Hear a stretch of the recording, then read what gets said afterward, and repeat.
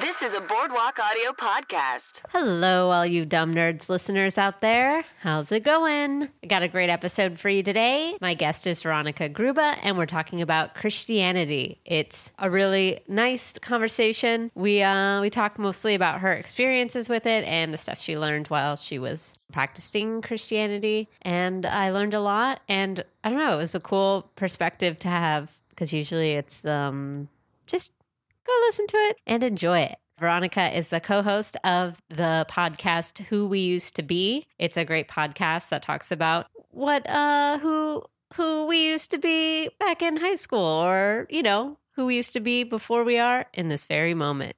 It's great. It's on What's a Creative Network. I was recently a guest on it, so if you want to hear me talk about how much I hated high school and also my current obsession with learning about finances, check it out. You can also follow Veronica on Twitter at VTown. That's V for Veronica, Town. And remember, if you're shopping on Amazon, please go to boardwalkaudio.com/dumbnerds and click on that support our artist button and then go shop on Amazon. Also, what would be very super helpful is if you can go onto iTunes and please rate and review the Dumb Nerds podcast. It'll help us become more visible so you can nerd out with more Dumb Nerds listeners. Without further ado, please enjoy this episode on Christianity with Veronica Gruba.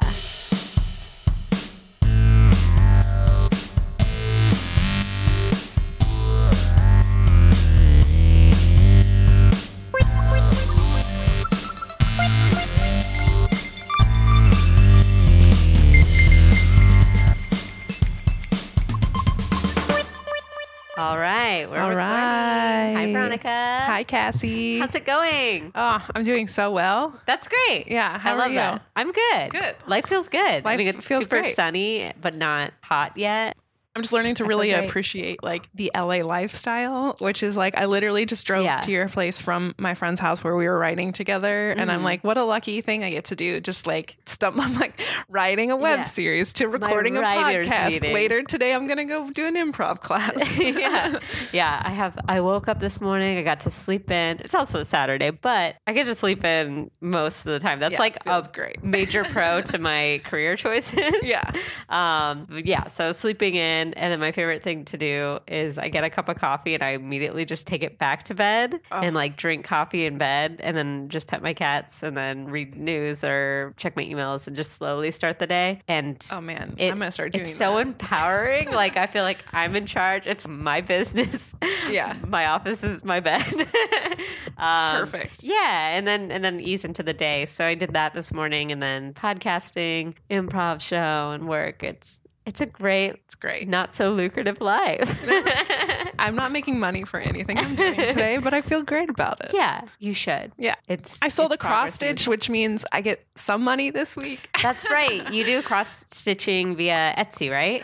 I've actually never sold anything on Etsy. Okay. Everything I've sold has been through promoting it on Facebook. Nice. Yeah. That's cool. Which is dope because I got like $350 off cross stitches in December, which was a huge relief. Yeah. Because I didn't work very much in December. So I paid like half my rent. Yeah. Were you just making like Christmas presents for people? It was all Christmas presents. Nice. Yeah, it was really nice. I dig it. And the one I made is an anniversary gift for a couple. Aw. Yeah. I love it. Yeah. That's so cool. And it's like someone I've never met before, which is exciting. Oh, that is exciting. Mm-hmm. Who knows? You might be the next big cross-stitching. I hope so. I hope every person that is in a relationship asks me to make one for them. Yes. Do you not know what anniversary gift to get your boo? Cross-stitching by Veronica. Woot woot. But we're not here to talk about cross-stitching. No. We're here to talk about Christianity. That's right. Why'd you pick the topic?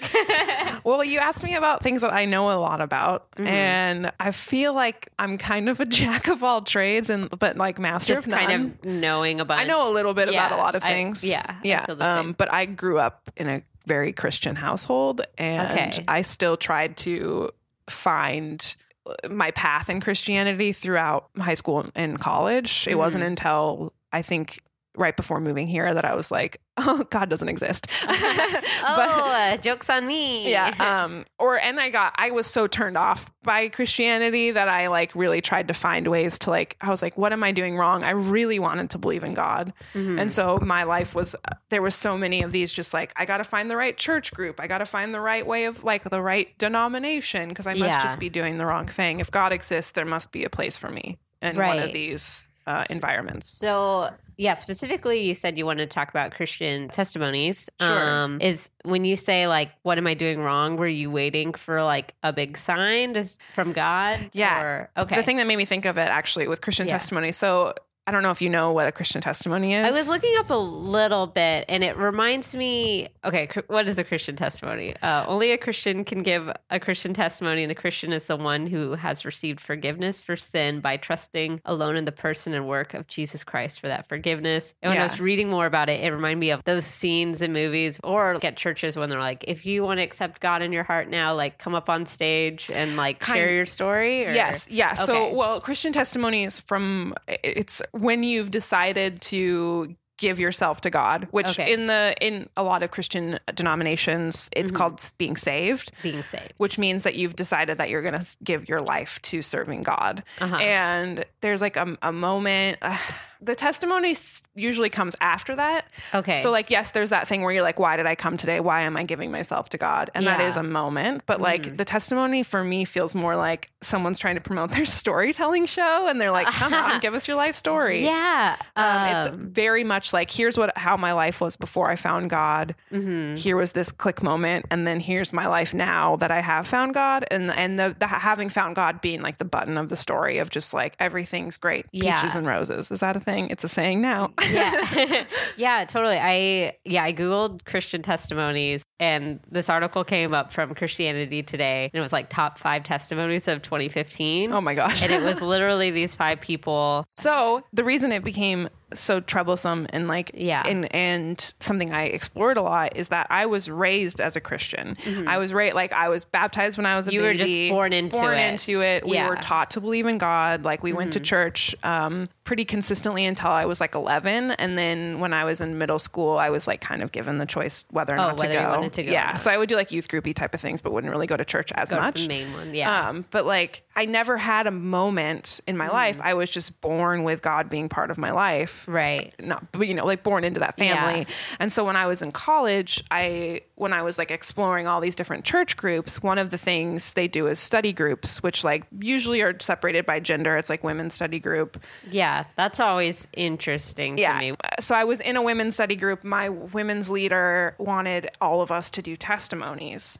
Okay. And I just remember being like, hearing these other women in the group and being like, they have such cool stories. They were talking about like the moment they knew God existed. Or, it was also like, it was compelling. I would have read this book. This is great. They had a tough life. They like came to God. But for me, I was like, I can't think of a way to make this story interesting. One, although I would never have said it out loud, I didn't really know if God existed, and I was trying so hard to like figure out what that meant. I wanted so desperately to believe it. I was like, how do you tell a story about something you're not even sure is true? Right. 2, I never had a moment. I was like, I don't know how to write a testimony about this. And there was so much pressure on me to do it. And I think so it became like a fascination a little bit as I was like listening to other people's. It never seemed relevant for me to give one. Now, if you were in that group and you just said, you know what, I haven't had that moment yet, do you think people would be like, think harder? Or they'd be like, you know what, it hasn't happened yet, but the fact that you're here, you're on the right path. Well, was, I mean, I remember getting baptized again when I was like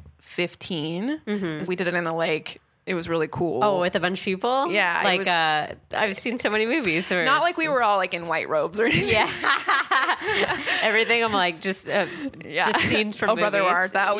Yeah. No, it was the pastor stood in the water, and then we were in our bathing suits and we'd get in the lake, and then they'd dunk us down into the water. And I remember it seemed really cool. Yeah. And I liked being in water. Community moment. Yeah. And you're like, oh, I love water. Cool. Sign me up. And it was actually a really big moment for my sister, because my sister had been like going through a lot of shit And so for her, we did it at the same time. It seemed very significant. She had like a story behind it, her coming back to the church at that time. She would have been like 17. It was monumentous, and I was just kind of following the path. Yeah. And so I told I heard there's water. I was like, I get to be in a bathing suit and in water? Done. Count me there. in. It's sunny outside? Yeah. In Seattle? So I told her that. I was like, I don't know that I have that interesting of a story. Yeah. And she was pushing me. Like, it's there. You can find it. Yeah, like, you have a good heart. Also, I'm a good storyteller and I'm a good writer. So it was like something she expected from me. And I was just like, this is so boring to me. Yeah. What do I say? My parents were kind of nuts. I don't know what I'm talking about. Like, I didn't know what to write. It was just like, sure. Yeah. You're like, pass? Yeah, but I think maybe it depends on church and groups you're into. This group that I was in really pushed the testimony. Like, that was a big part of their thing. What church of Christianity were you under? Shit, I don't... What sector is that? Is it umbrella? Denomination, right. I think it was probably non-denominational. I don't know that they correlated with any particular church. Yeah. They were just kind of like becoming their own thing. Non-denominational churches, Christian churches, is kind of like a blanket statement for anything that doesn't fall under like an evangelical or like sect of Catholicism or Baptist. Those are all like stricter churches where I feel like non-denominational usually is like the cool kid church. Like the past, there's like electric guitar in the worship band. Like Christian rock band. Kind of like, there's none around here, but definitely like go to Riverside in Orange County. There's like, I think it's called Solid Rock Christianity, or there's something, it literally, I think the logo is rock climbing towards a cross, but it's huge. It's like a institution. It's huge buildings, and it's like, we call those mega churches. Mega churches, yeah. They is that like a super cool one, or it's a very debated thing. Mega churches tend to be far less personal, and that makes sense because they're so big. Like, how can you know everybody? It's troublesome because also mega churches really, really, really put a lot of emphasis on saving a lot of people in every, it's called saving people in every service. And the testimonies are also a big way of getting people to come to God because it feels like propaganda. And I feel like I knew that when I was being asked for the testimony. It was like, I don't know how I can compel anyone to follow God if my story has there's nothing to it. There's no catharsis. There's no big moment. And I think with mega churches especially is like the numbers. It's all about the numbers. You want to get as many butts in the seat as possible. Like Glengarry Glen Ross. Like how many of your friends did you bring in today? Yes. 100%. Wow. Are they ready to give themselves to God today? And there's these, it's so manipulative because it's highly emotional, and like I feel like even if you don't the ritual of it, even if you don't believe in God, I could find myself crying in these services. And anytime I go to a Catholic service, I get into it. Like, and I'm not Catholic. I've gone with friends, or sometimes when I'm like traveling, like when I was younger I used to travel alone, so I would just like walk around cities, and I don't know, I like churches, so I'll go in, and if there's like a ceremony going, I'm like, okay, I'll just sit in the back and watch. And they get into it, and there's just I know with Catholicism, it's like just because they've been doing the same thing hundreds of years, like it's very weird and powerful and cool. Like, being like, damn, there's an energy to it. Yeah. I mean, even if you're not sold on the concept of it, like there's a lot of people in a room breathing and feeling strong emotions. Like you're going to feel it. Yeah. If you have even the slightest bit of empathy, you're feeling all these emotions in these services. Yeah. And that's so like with mega churches is they really manipulate that. So with like with the testimonies, there's always like a really cool band leader. My one of my old friends who I haven't talked to him in a long time, but he's like a band leader at a mega church, and he's like a very attractive young male who's an incredibly talented musician. Yeah. Great storyteller too. So like he could get up on stage, he can talk for 2 minutes and have everyone in the band in tears, and and it gets everyone like sold in. And like the thing is like he really truly believes and feels those feelings. So like I'm glad that if he's happy, that's awesome. But it's hard when you're like not sure. Yeah. And you feel emotional and you're like, well, I got to have something to say. Yeah. Yeah. And then you start to feel like the fly on the wall. Like it's like, oh, I see it's working for everybody, but it's not for me. Like, you know what I mean? I feel like an outsider. I was conflicted for so long where I was just like, how am I not having these great moments? Yeah. There's never been a moment in my life where I was like, oh, Yes, I feel it. Today, that sign came. Have you seen Jesus Camp? No, I need to see it. I've seen the trailer for it. Yeah. Yeah. It's basically like what you went through, but all of the kids are like 5 to 7 and they're like crying. Yes. They're like, it's not happening. What am I doing wrong? Why am I not being blessed? And it's heartbreaking. And because then the argument is also just like, try harder. Yeah. It's like, well, I'm trying as hard as I can and I feel nothing. And then it's like, how you're basically telling me my emotions are wrong. Yeah. It reminds me of this acting exercise I had to do in college where basically we would all lie on the floor and put our bodies in weird positions to make our bodies just start tremoring. And then through the tremoring, then we would release sounds. And it was just really about finding your voice and just exploring like the weird shit your body can do. Yeah. But I remember like first starting it out, I'd get in the position and just sit there and be like, nothing's happening. And then the person next to me would be like, and tremoring. And then it's like, okay, am I doing this wrong or whatever? And then finally the teacher's like, sometimes you just got to kickstart it. And I was like, oh, okay.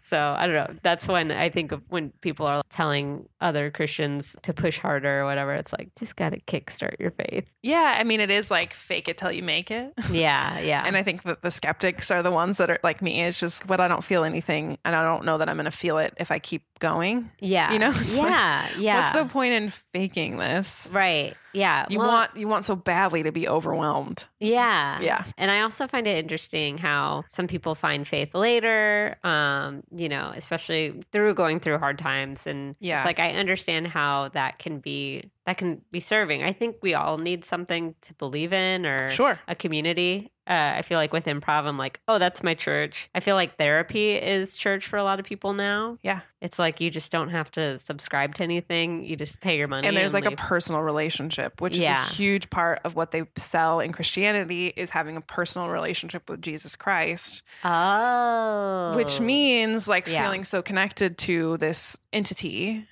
that like it's therapeutic, it's healing, you can close your eyes and pray and get answers.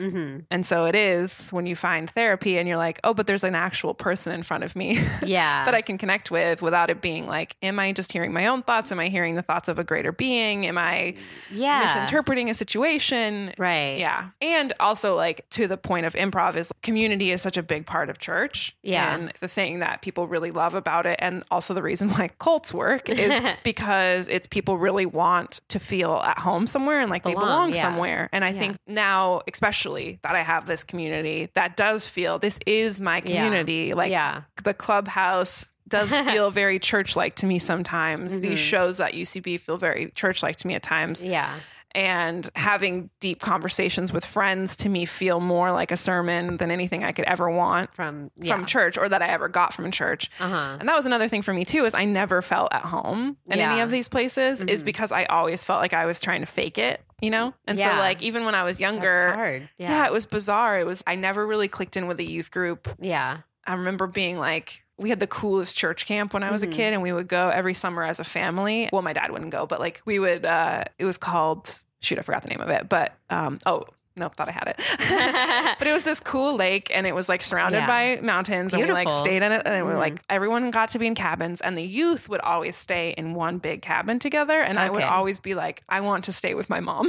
Oh, you're like, I don't like these people. I never got close to them. Like the youth group leaders to me always seemed like fake and like there was just like a level of disconnect that I wanted. It wasn't genuine. Yeah, it wasn't genuine. I wanted to feel what everyone else felt. Yeah. But I just didn't. I think, going back to like the community of UCB or whatever, I know there are people that take classes and they go, nope, this isn't for me, It's, you just have to find your people. And I think it is very interesting when families move to new towns, the first place they usually go to is a church. Yep. To make friends. But then it's you make your friends and then you realize maybe your practices aren't what the church aligns to and then you feel guilty and bad. Yeah, like I mean, I wasn't raised Catholic, so I don't have quite the intense Catholic guilt. Right. But it's there. Christianity, it always tells you you're a sinner up top. They're like, you're a bad person. Yes. Jesus died for your sins. You must ask Jesus into your heart to be like, hey, man, thanks for doing that for me. Is that essentially what it is? Like, kind of. Yeah. I think the biggest difference between Catholicism and regular, or not regular, but other sects of Christianity is that in Catholicism, you believe you have to talk to a priest to talk to God. Oh, like the priests have the voice. Yeah. Like, and so that's why there's like confessionals and stuff. Okay. Whereas on the other sects of it is like you believe, those Christians believe you can talk directly to God. You could just pray anyway. Yeah. And you still have to confess your sins to God, and you still have to do that, but there's no like rigmarole of like going into church, talking to a designated person. Yeah. It's you having a direct line to God. I'm so bad at Bible knowledge, but there is I think it was Easter. This is probably so wrong. There's an imagery of this curtain coming down, which in Catholicism, they didn't take that as a sign to mean that you now talk to God, but it meant that in other sects of Christianity, is this curtain was the wall in between us and God. Because in the Old Testament, you did have to talk to a pastor to talk to God. Yeah. But now in the New Testament, this curtain's gone. That means that we have a direct line to God. Interesting. Yeah. I wonder with Judaism if they have to talk to somebody to talk to God. I wish I knew more about that, but I don't. I'll have to look into that. That's interesting. And to say what you were saying too, with sin and all of that, is the fear of hell is a very significant part of religion. And like, even though I've talked to some people who were raised Christian that weren't really instilled with fire and brimstone, it's always kind of the undertone. If you're not saved, you're not going to heaven. You're not going to heaven. And like, it doesn't matter how good of a person you are or how good of a life that you live. If you haven't given your life to Jesus, then you will go to hell. And that's like such an overarching theme. And like some places, I think probably in like Southern Baptist, and I was originally raised in Presbyterian, that was kind of language they used. Was hell atone exists. for your sins so you don't go to hell. Yeah. I mean, there's the 10 Commandments, which some I feel like are still very strict in our society, and then others are a little more like, we frown upon it. Or it's interesting comparing moralism to sin. Yeah. Like ultimate wrong. Yeah. Because obviously murder. Yeah, don't kill anybody. Is like murder, but sometimes it happens. Like that's a thing too. Is like I remember when I was growing up learning about soldiers and armies and things like that. I was like, does that mean that all of these people that have gone to war that have killed someone in the name of their country are going to hell? Yeah. What? Why do wars exist? Yeah. Why do soldiers exist? Why do we cheer on the army if they are the biggest sinners of all time? There's a song, Onward Christian Soldiers. Yeah. So it's nuts to me. Like war. it feels like it's morals and ethics versus sin. And like, that's kind of the debate that comes down to it. Is a lot of that stuff, obviously respect your elders. Yeah. Duh. I think you should respect everyone. People don't. Yeah. Respect. Yeah. That should just be. Don't treat people like shit, Be nice person. I mean, I love the golden rule, which is in every religion. Yep. Treat people the way you want to be treated. Which is also so contradictory, because it always felt like, dude, these people that are like going crazy, ham wild on things of like, especially with like queer people or transgendered issues or abortion issues, it's like these people can really go to the darkest places in themselves and treat other humans like shit because they don't agree with them. And it's, aren't we all just supposed to be cool to each other? Yeah. I mean, hypocrisy is prevalent in Christianity as well as in atheism and everywhere else.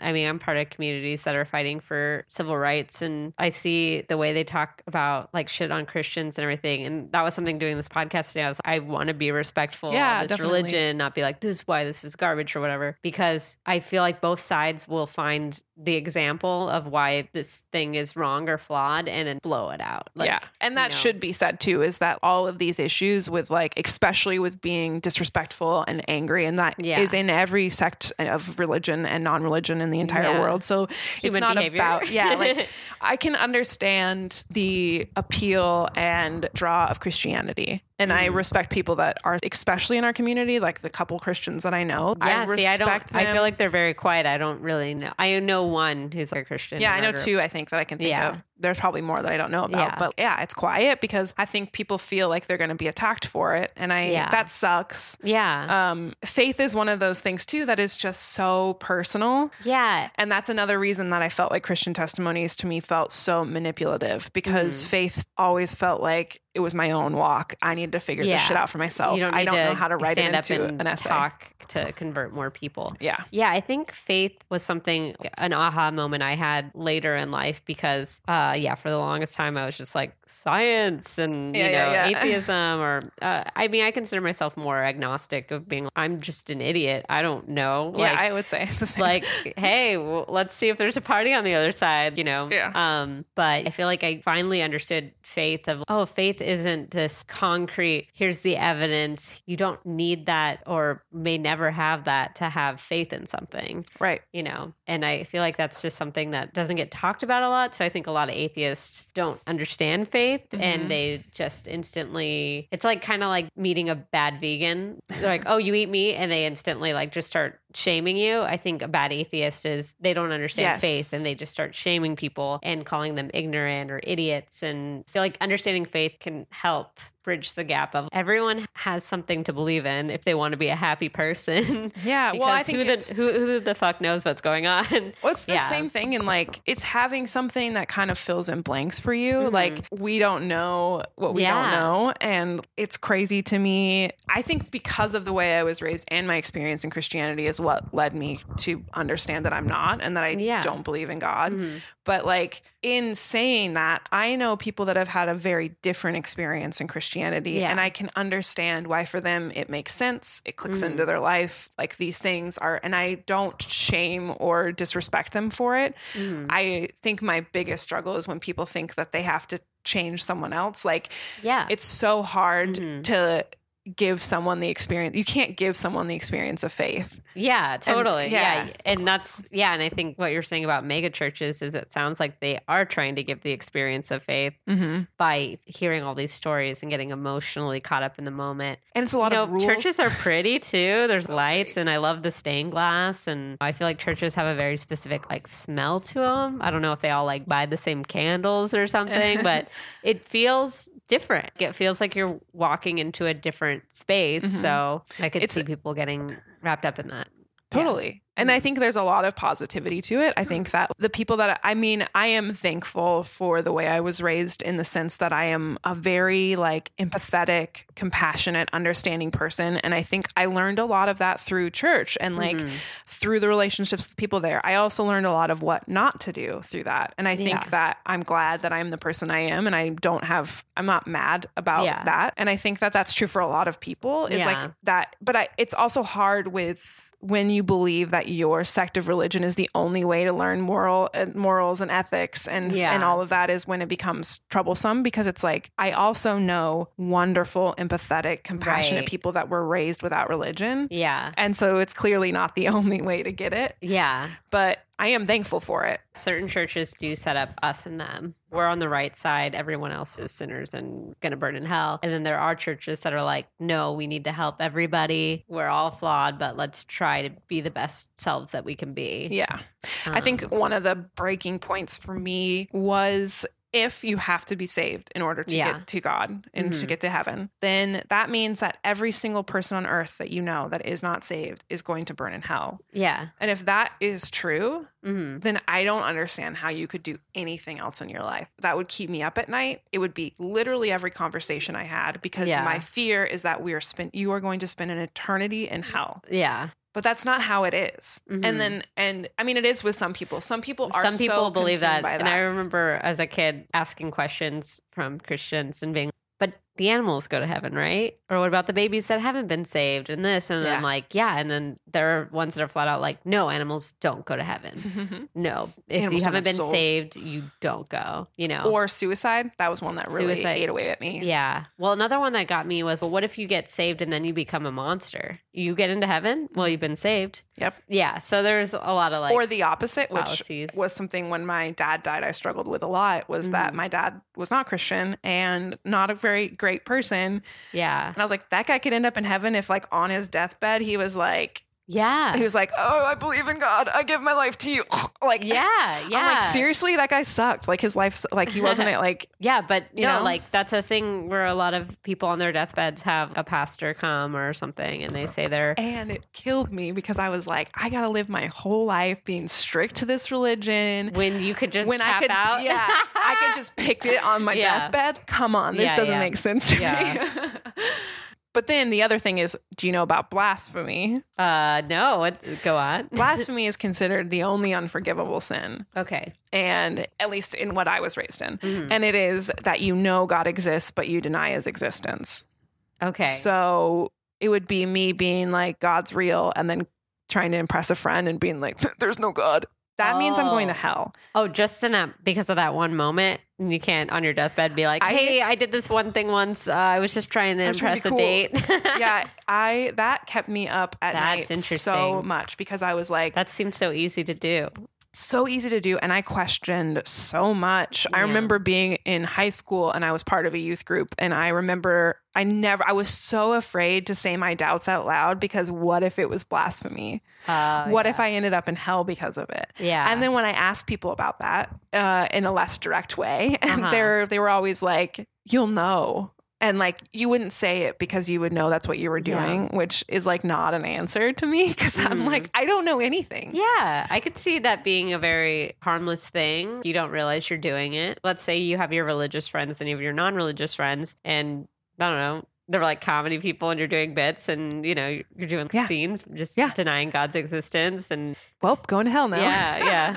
Oh boy. It's the scariest thing to me. That was so for 10 plus years, it haunted me. And it really did take me a long time to get to the place where I am now. Like even talking about this with you seems so scary to me because I wasn't sure for so long. Yeah. That I was like, what if I say that feeling out loud? And then I'm like, I don't know, I wouldn't be struck down, but like, what if I die? And they're like, well, there was that time when you were 28 years old and you told Cassie Jerkins that you don't believe in God. So like, bye. Yeah, I don't know. The idea of heaven and hell is so interesting and weird to me. It just seems so fake. I don't, and this, no disrespect or anything, but it just, and again, this is like, I think it goes back to like having faith, and my logical brain is just like, there is no proof. Your body shuts down. When I was younger, I passed out once. And I was like, oh, that's what it's like to die. Everything just shuts down. It's not like I left my body for a moment or anything. Yeah. It's just like everything shut down. And I was like, oh, that's what happens. So I don't know, like the idea of like your soul, it's a ball of light and it goes up into the skies and gates, well, and then fire and I don't know, like there's just images. So maybe that's where why I can't get down on it is because of all the imagery and stories of pearly gates and what do you do up there? A lot of down there, up, down, like that's interesting. I think from my understanding is that the concepts of heaven and hell were presented as a way of teaching morals. That it was more about an idea of like, if you're a bad person, you will suffer. Yeah. And I think that, and it's that like you reap what you sow. See, I can get behind that in day-to-day life. If I was embezzling or if I was cheating on my partner, murdering people at night, you know what I mean? I feel like unless I'm a sociopath, I would suffer greatly for that in my day-to-day life. Yeah. Well, I do like my understanding of it, and I could be wrong because I don't know what happened, 1,000 years ago, but I really feel those stories started being told similarly with Greek mythology as a way to teach kids morals and to like pass along stories because a lot of the stories in the Bible are clearly fiction, which were taught as like big overarching moralistic stories of like, be good to your brothers and sisters, like don't cheat, don't steal, and things like that. And I think the ideas of heaven and hell were like, you will live a good life if you're good to other people. Right. You will live a bad life if you're bad to other people. And I still feel like, on Facebook where it's like, what's your religious views for like 10 years. I don't know if I've had Facebook that long, but it was always you reap what you sow. Yeah. Because you can type in like what you and I still believe that like overall, and it's kind of that idea of karma too, is just like if you're a good person, energy, what kind of energy are you putting out? So I think I also find, and I always found the idea of heaven and hell very troublesome to me because it was just like, I don't see how if you died and you went and God did exist and you knew that, you wouldn't immediately dedicate your life to that. Why do I need to be punished for my maybe 75 years on earth and then have an eternity of suffering? Don't commit sins that they should be punished forever. I mean, if you look at the court systems of sentences people get, here, versus hell. And that's when the hardcore extremist religious viewpoints where it's, oh, you did this one thing and didn't atone for your sins, fire and brimstone, Yeah, isn't it a wild concept too? Because like if eternity exists, then the 80 years that we're on Earth are not even it's a like a pinprick test. Yeah. of our existence. Mm-hmm. So and we live in a world where there are Yeah. hundreds of different religions and every type of person you can imagine. And there's so many moments in our life where we have to make really quick judgments and decisions. Like it's insane to me that when we're born with zero knowledge whatsoever, that we are then trying to determine the rest of our life. That's crazy. Yeah, I wonder what it would have been like for Christianity if they had doubled down on these are stories, because I think something that's hurting them now with science and atheism becoming more like prominent in the last few years is going out and trying to find scientific evidence that these stories did actually happen, and like denying the existence of dinosaurs. And it's I don't know. I think if they were like, these are just stories and have faith, that's religion, I think they would have a much stronger case point than them being like, I see articles where they're like, we found Noah's Ark, or like we found where this happened, Jesus's blood, or yeah. It's an interesting. I mean, it sucks because I think that religion is such a huge cause of war, and it's a huge cause of disparity between families and countries. Yeah, politics, and I think it's because of that stringentness, like being so stringent, when like the idea of, like you were saying, the golden rule pops up in just about every religion. Yeah. And a lot of the stories actually like cross over in different religions. Yeah, there's different similar Messiah stories or... Yeah. And numbers. If we all just... Yeah. It's like the number 3 is like in every religion. And 7. 7, yeah. If we... Yeah, I mean, there's obviously nothing we can do about it now.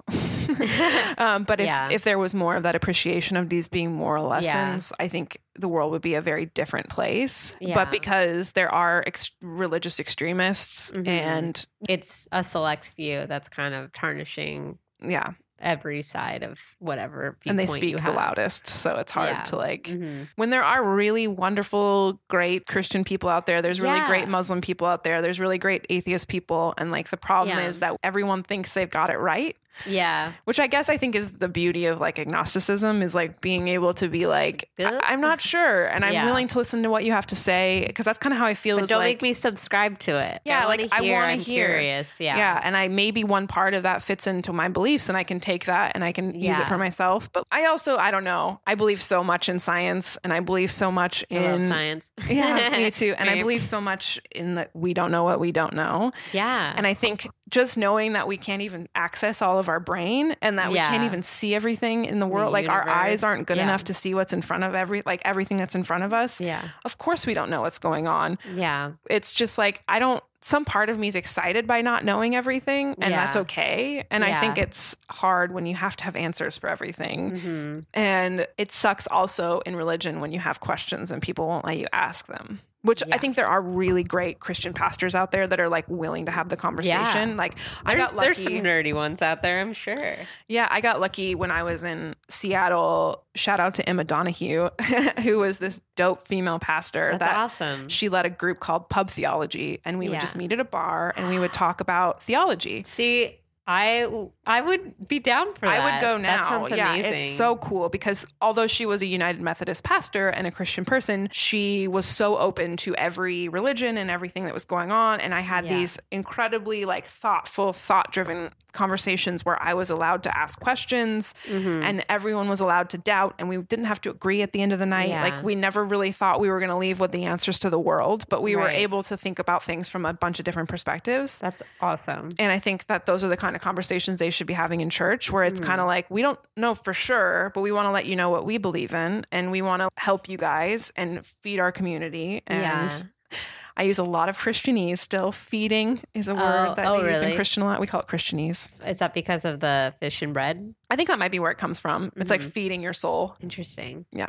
Oh, and also taking communion. And does all of Christianity do that? I know Catholicism like does it like every time, and you have to be. It depends. I went to a variety of different churches after we left Presbyterian. Presbyterian, I think we did it once a month. Okay. And then I believe, I might be wrong. And then the other ones, it felt like a special event. Like we would have communion when someone was getting baptized. Okay. Yeah. And I know some will only do it Christmas Eve. Yeah. So that was the other. I went to one with my friends on Christmas Eve. We had communion. Yeah. It's also in Catholicism, they use wine, which we use grape juice everywhere else. Oh, okay.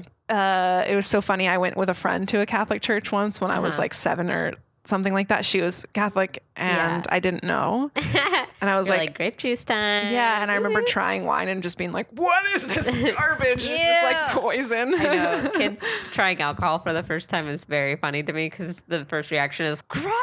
How do you enjoy this? Yeah, this is disgusting. Just like, give me all the crackers. And the crackers are so small that it doesn't actually take the flavor of the wine away. Can I have 20? Yeah. Give me all of Jesus's body. Are you going to finish that? Oh, yeah. What do you know about angels and demons? Isn't that a big thing? Yeah. Okay.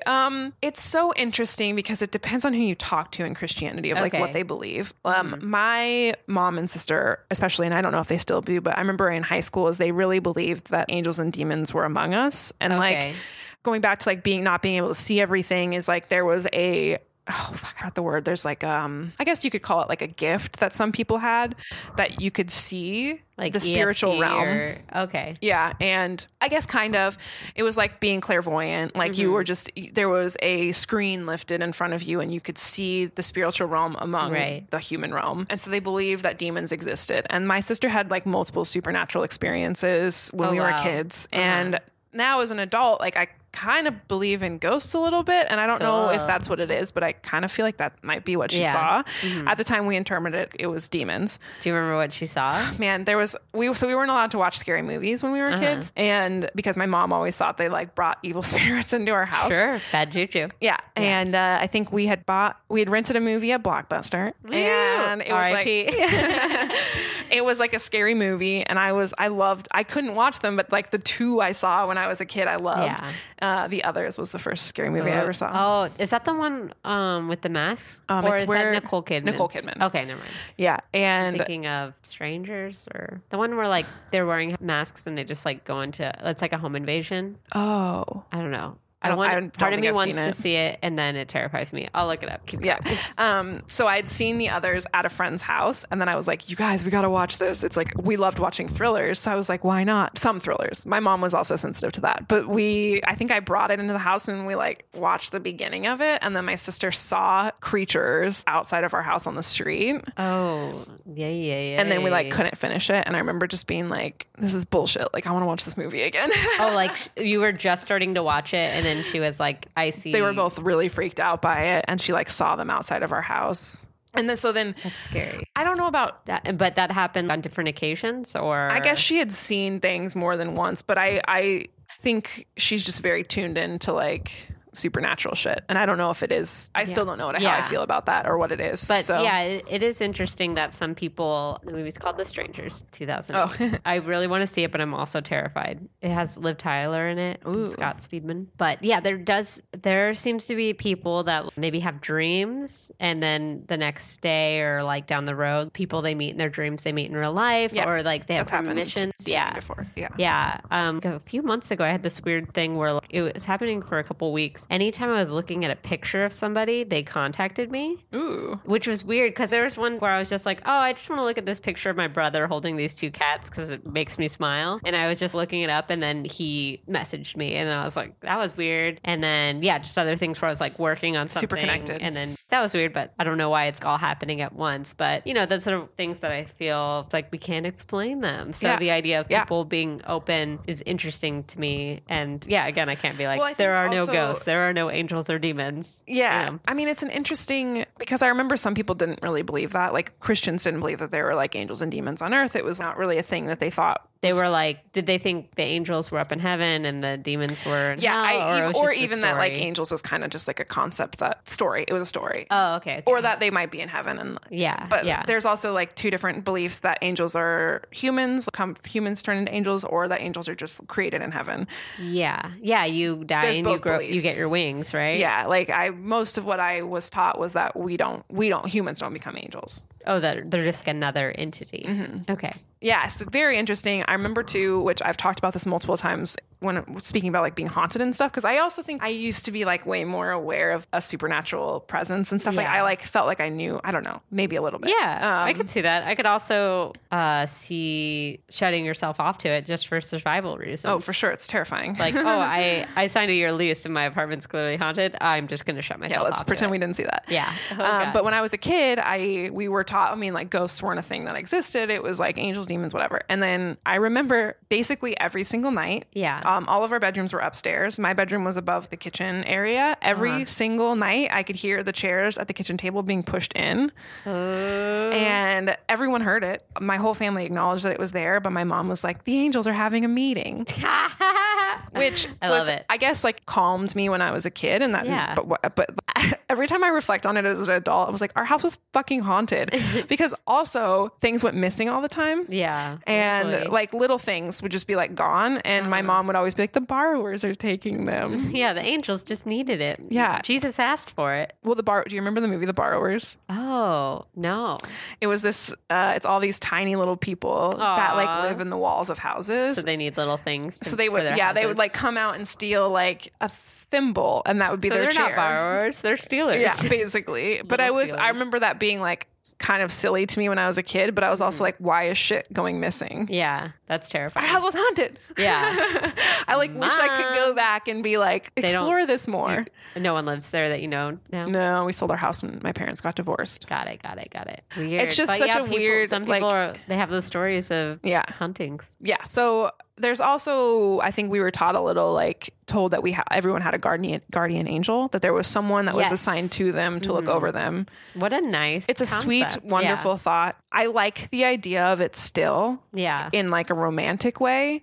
But I also think like with Christianity and with that kind of concept is that people don't really take responsibility for themselves because they're expecting their angel or Jesus to like save them. Yeah. And I think sometimes you got to own up. You just got to take care of it yourself. Yeah. Like, and if angels and Jesus exist, they're clearly not humans standing next to us. So like they got shit to do. Maybe they're the ones giving us the power to take care of things. Okay. And I think that was one thing that frustrated me where I was like, if God exists, then he certainly had a hand in like teaching scientists to make modern medicine. Yeah. So we should use modern medicine. We shouldn't just be praying over people who are sick because we have this because of God. Yeah.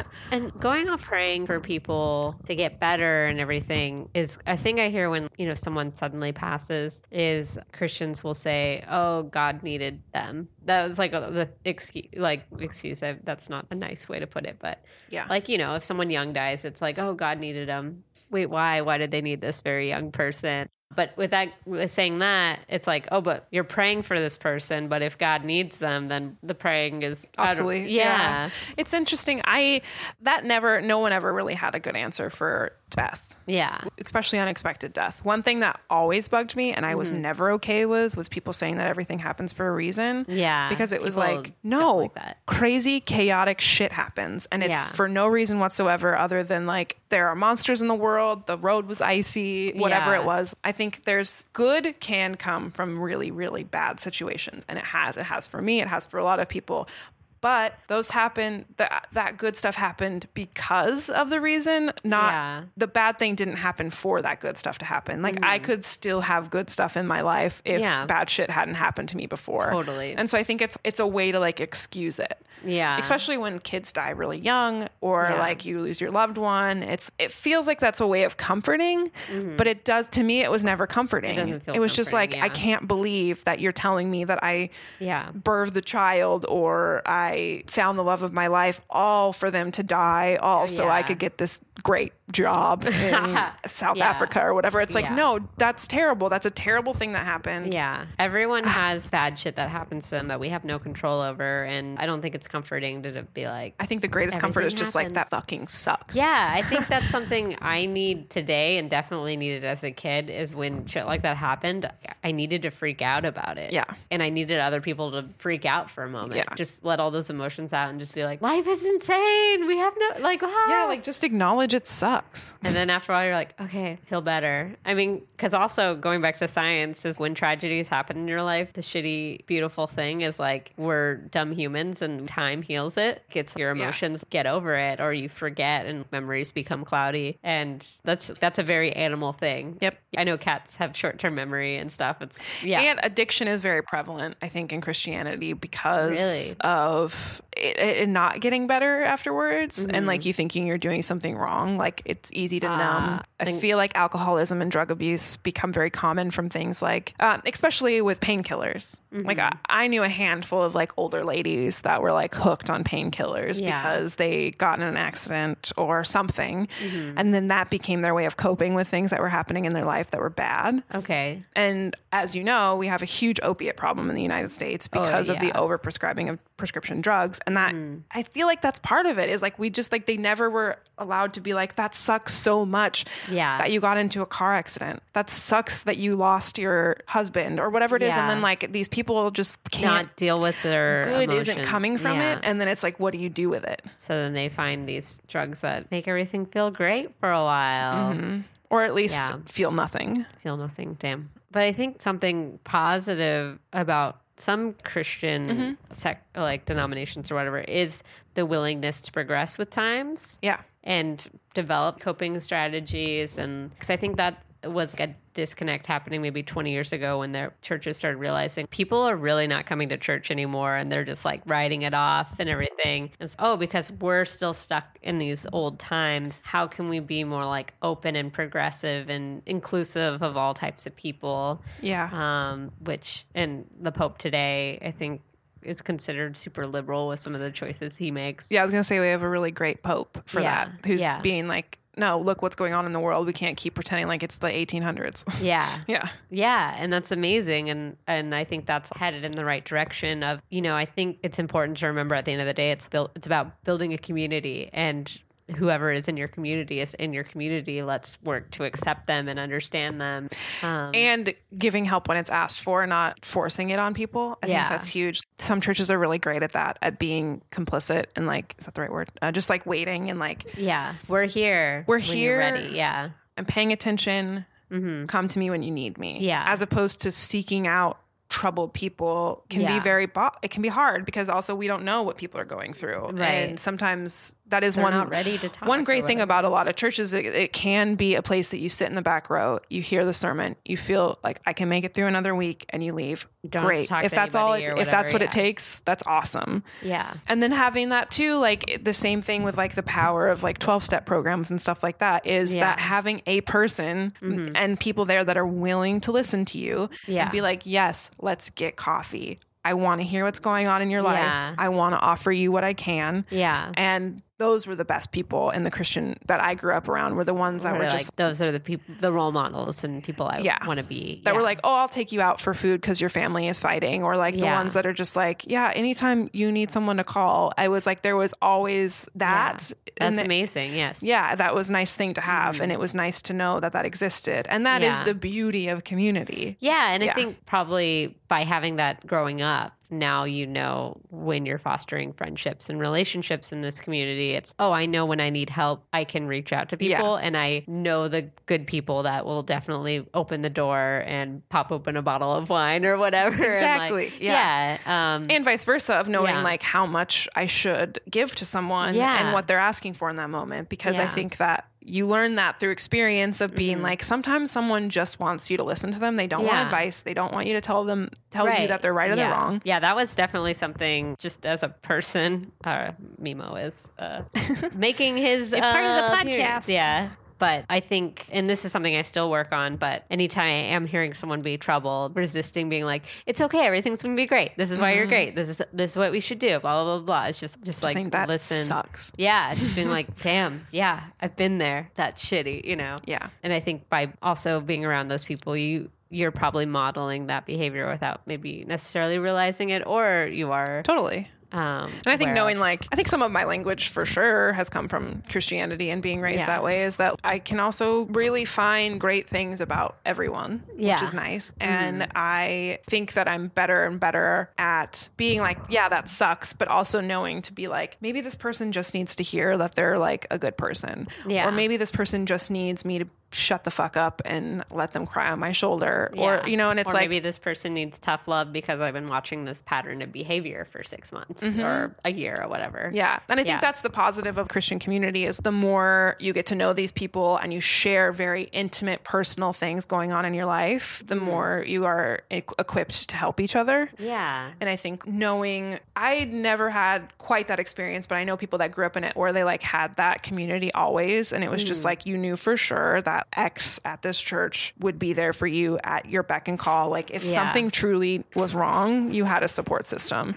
That's huge. Like, if you hear that, Mimo is going through a paper bag right now. Trying to sort the recycling. Yeah. He has things to say about the Church of Cats. He agrees. So I think... Yes. Yeah. And it's so nice. I think that's so important, like just for all humans to know they have at least, you know, a handful of people they know that at any time they could call. And also one really cool thing was there was a level of the ability to have anonymity, which was prayer cards, which I actually still think are so great. Yeah. The concept of them, a lot of churches I went to would have these little sheets like under the chairs in front of you, and then you would just take them out. You didn't have to write your name on it. It was just like, I need someone to be praying for my dad, or I need someone, my financial situation, or whatever it was. And then you just put it in the box, like a prayer box or the collections basket. Oh, the collections. Yeah. And like then you knew for sure that someone in the world was reading that and being like, I'm thinking about this problem and I'm praying about it. And I find that so comforting. Yeah. Because it's not, you don't have to really talk about it. And I think there's something so cathartic about writing out your problem. Yeah. And knowing that even if that person doesn't know it's you, someone in the world knows you're dealing with that thing. Yeah. And I think that's a really beautiful thing. And I think that's also kind of the beauty of prayer, is like, it's just, especially praying for other people, it's just taking a moment of like being like, that person's going through something. Yeah. I don't think that prayer is the answer to problems, but I think it's a really great support. And if you have a moment in my life too, I think about that with friends of mine. If I know someone's going through something, I'll still just like take a moment and be like, I hope they're doing okay. Yeah. Which feels like a prayer. For me, like if I know people are going through things, just shooting them a text message, be like, hey, I'm thinking about you. How's everything going? Or, you know, hope we can get drinks soon or coffee. Just like taking a couple, like 2 extra seconds to hug them. Yeah. Yeah. And I even tried to, even if there's somebody maybe I haven't connected to in a while, just shooting them a text would be like a funny picture or something. Cause I think, I think it feels nice to let people know you're thinking about them. And I always love it when I get random pictures of cats. Yeah. And what you're talking about with prayer cards reminds me of, in a philosophy class I was taking, which was on otherness. We talked a lot about confession and how confession, there's pros and cons to it. The great thing is there's a sense of relief you get of, you know, you're no longer isolated. So that's why confessions are so great and amazing. But then the con is, I think the idea of confessions got pushed too much on people to be like, you must confess everything. And Scientology is a good example of tell us everything you've ever done wrong and we are going to document it. But I don't know, but I think the idea of being able to stay anonymous is it helps that part of you that needs to confess, but allows you to keep your, what's the word? Your integrity. Because I think sometimes Facebook's a great example. You don't want to go on Facebook and write a whole diatribe of here's my monster today, here's my monster tomorrow, or like whatever. Because then people start to view you in a certain light. They associate you with that. Yeah. But there's something nice of having a community to be like anonymously, be like, I'm going through this, or, you know, those trusted individuals you can talk to be like, I'm going through this shit right now. Because sometimes it just does take writing it out or saying it out loud to let it go. Yeah. Because the way our brains work is that we just keep playing the same tracks over and over and over and over again. Stupid brain. Yeah. Like someone on our podcast was talking about 70% of the thoughts you have every day are the same. Yeah. Was it you? It might have been. It might have been Lisa. I don't think it was me. But another fun thing about brains and moving chairs you were talking about earlier is there is a study on, let's say you have a dog, you know, growing like for years and years, and you always hear the dog running up and down the hallway. hallway and then the dog dies, you'll hear the dog run up and down the hallway, and that's just your brain playing. Filling in the silence. Yeah. Yeah. So with the chairs moving, yeah, that might that's have been something your I brain. read too. But it is interesting. I read a your study. Whole family heard Yeah, it. we all heard it. I read a study about emotions through the brain, and like with hauntings, is they were like looking at different places where people were like either they felt cold in a place or they saw indistinct objects, and they studied it, and it all had to do with sound. Is that we one of them was an office space where this one cubicle, like whoever was sitting there felt just like depressed and like cold and overwhelmed and like just like wanted to go home. Sometimes even suicidal. People would feel that there. Wow. But not, it was like a weird thing. And so they like studied the room and found out that an air conditioner was a little bit broken, and there was a high pitched sound coming through that you couldn't hear, but it was like triggering the emotional part of people's brains when they sat there. As soon as they fixed the air conditioner, gone. Everything was fine. Yeah. I've also heard that with carbon monoxide. Yes. Mm-hmm. That's very scary. So scary. To be like, I'm hallucinating. There's ghosts. Oh, I'm about to die if we don't get this taken care of. Yeah, it all had to do with sounds. And like, I think with the air conditioner, the air, the way it was moving was like creating a shadow. And so from the corner of your eye, you would see something and it looked like someone was like going by, but it was just a shadow from the air, like hitting it, which is also scary. Yeah. Like, it's shadows are scary. It's bizarre. And like, I like thinking about that too, is like, it's our brain sensing things that we can't understand. Yeah. Yeah. And then our brains loving ghosts and being scared are like, it's a ghost. It's this. Yeah. Yeah. I mean, that's number one rule to tripping on shrooms, especially, or any drug, is if you're starting to have a bad time, change your environment. Yeah. It's the easiest way to get out of something feels weird. Oh, now I'm outside. Now I'm distracted. Or yeah, well, I had this clear moment is when I moved into my apartment. The bedroom I moved into had like a very harsh white light in the thing above it. And I remember walking into the room and feeling instantly depressed. Oh. And I was like, oh God. And then I changed the light bulb and I was fine. I was like, oh, this feels great. And I remember the guy that lived in that room before me was very depressed. And I was like, I wonder how much of an influence this light he had in his room was. Yeah. I was just like, and I think about that so often is when you walk into an environment and you feel like off. Yeah. As I try to take in what's going on around me, because sometimes it is just an emotional thing, but often it has to do with something in the environment, like either like clutter, clutter, weird lighting, the spacing. Like I think that's why feng shui ends up being so popular, is because it is about how your body can feel at peace in an environment. Yeah. One of the reasons why I was so sold on this apartment living in is just the natural lighting. I can open the windows and boom, where like part of me was thinking about trying to get a 2-bedroom here. One, they're not available because everyone wants to live here. But 2, I was like, but I think I would lose some of the windows. And I really like this specific one because of the amount of windows. And yeah, it's great. It's very important to me to have sunlight and vitamin D. I'm one of those people that I think if I lived in Seattle, I probably wouldn't do so well. Most people don't. Yeah. We're meant to Alaska. have sunlight. Okay, I have one last question for you. Okay. Can you explain the Father, the Son, the Holy Ghost, the Holy Trinity? I know it's a weird concept. It's so weird. They're all the same, but they're not. Or I'm going to give, this might be completely butchered. Okay. I'm just going to give my understanding of it. Yeah. I always like to try and grasp it.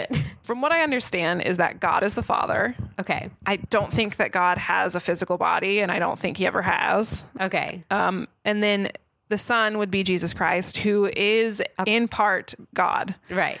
But had a physical body. I think that the Holy Spirit is the other half of that. The Holy Spirit is the other part of God that doesn't inhabit a physical body. Okay. So like if you were going to say half of God is Jesus, the other half is the Holy Trinity.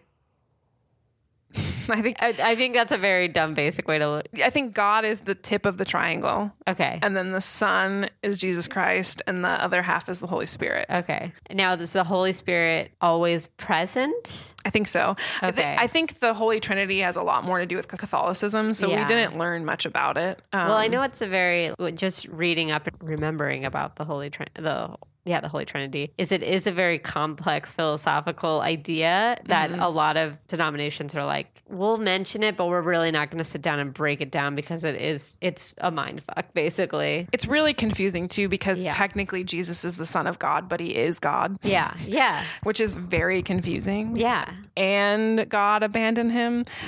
And made him be like, hey, you got to go down there. Well, he abandoned him when he was on the cross. Oh. He had to turn his back on his son because his son was with sin. Wait, why was he with sin? Because the sin of all the people? Yeah.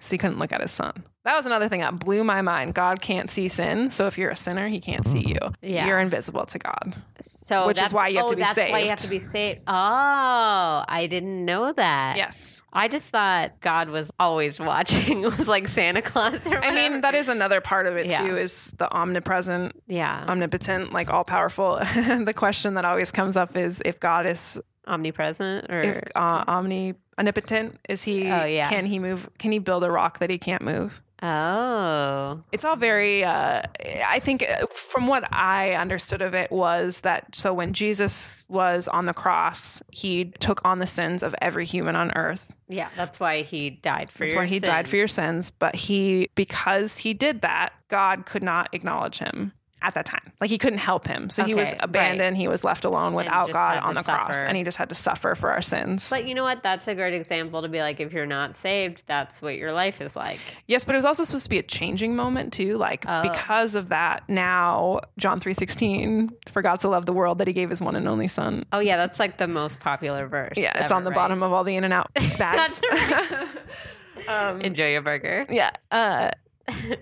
So him doing that meant now that all we have to do is give our life to God in order to be saved. Whereas before it was, I think, much more complicated. And I think maybe now God can see us because we have that option. And it's just like, but I don't completely understand it. Right. Yeah. Yeah. I mean, I feel like that's like really getting into it is the whole break of Jesus in the New Testament and how that really changed religion. And I think the thing that always confused me with Christianity and why I kind of was like, my logical brain was like, I can't get behind this is because every denomination views it differently. Yeah. And has a different interpretation and picks, your certain verses and everything. Yeah. Even the concept of what you do when you get up to heaven. Like I always thought like, oh, it was a big party. Yeah. And then others or like what no. a prayer is. Yeah. Is also something that changes per denomination. Yeah. It's confusing. It is. It's a major part of America. And I think it reflects a lot of why we are the way we are now. Even people that aren't religious, how we view sex and gender. And I think the key is just know that we don't know and find the things that work for you, but also don't condemn those who don't believe the same things. Be a nice person. Be a nice person. Be nice to everyone. Be unto others as you want to be treated. Yes. Thanks for coming on. Thank you for having me. This was really nice.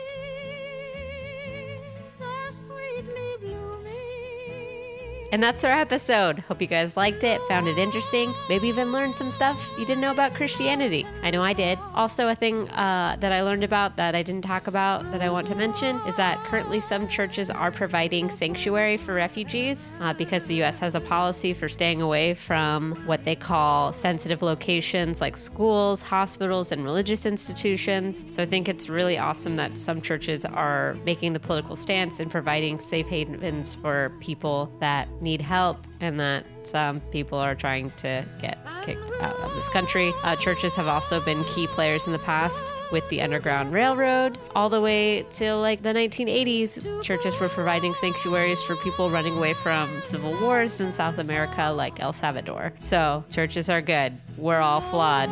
We're all trying to do our best. Let's just love and respect each other, and whatever we believe, whatever we have faith in, it's what we believe and what we have faith in. We can still be friends. And just to remind you, check out Veronica's podcast, Who We Used to Be, on What's a Creative Network, and you can follow her on Twitter at VTown. V for Veronica, Town. You can also follow me on Twitter and Instagram at Cassie Jerkins. Please rate and review this podcast on iTunes, and if you're shopping on Amazon, why not go to boardwalkaudio.com/dumbnerds and click that support our artist button. It'll take you straight to Amazon and you can shop like you normally would. Bye.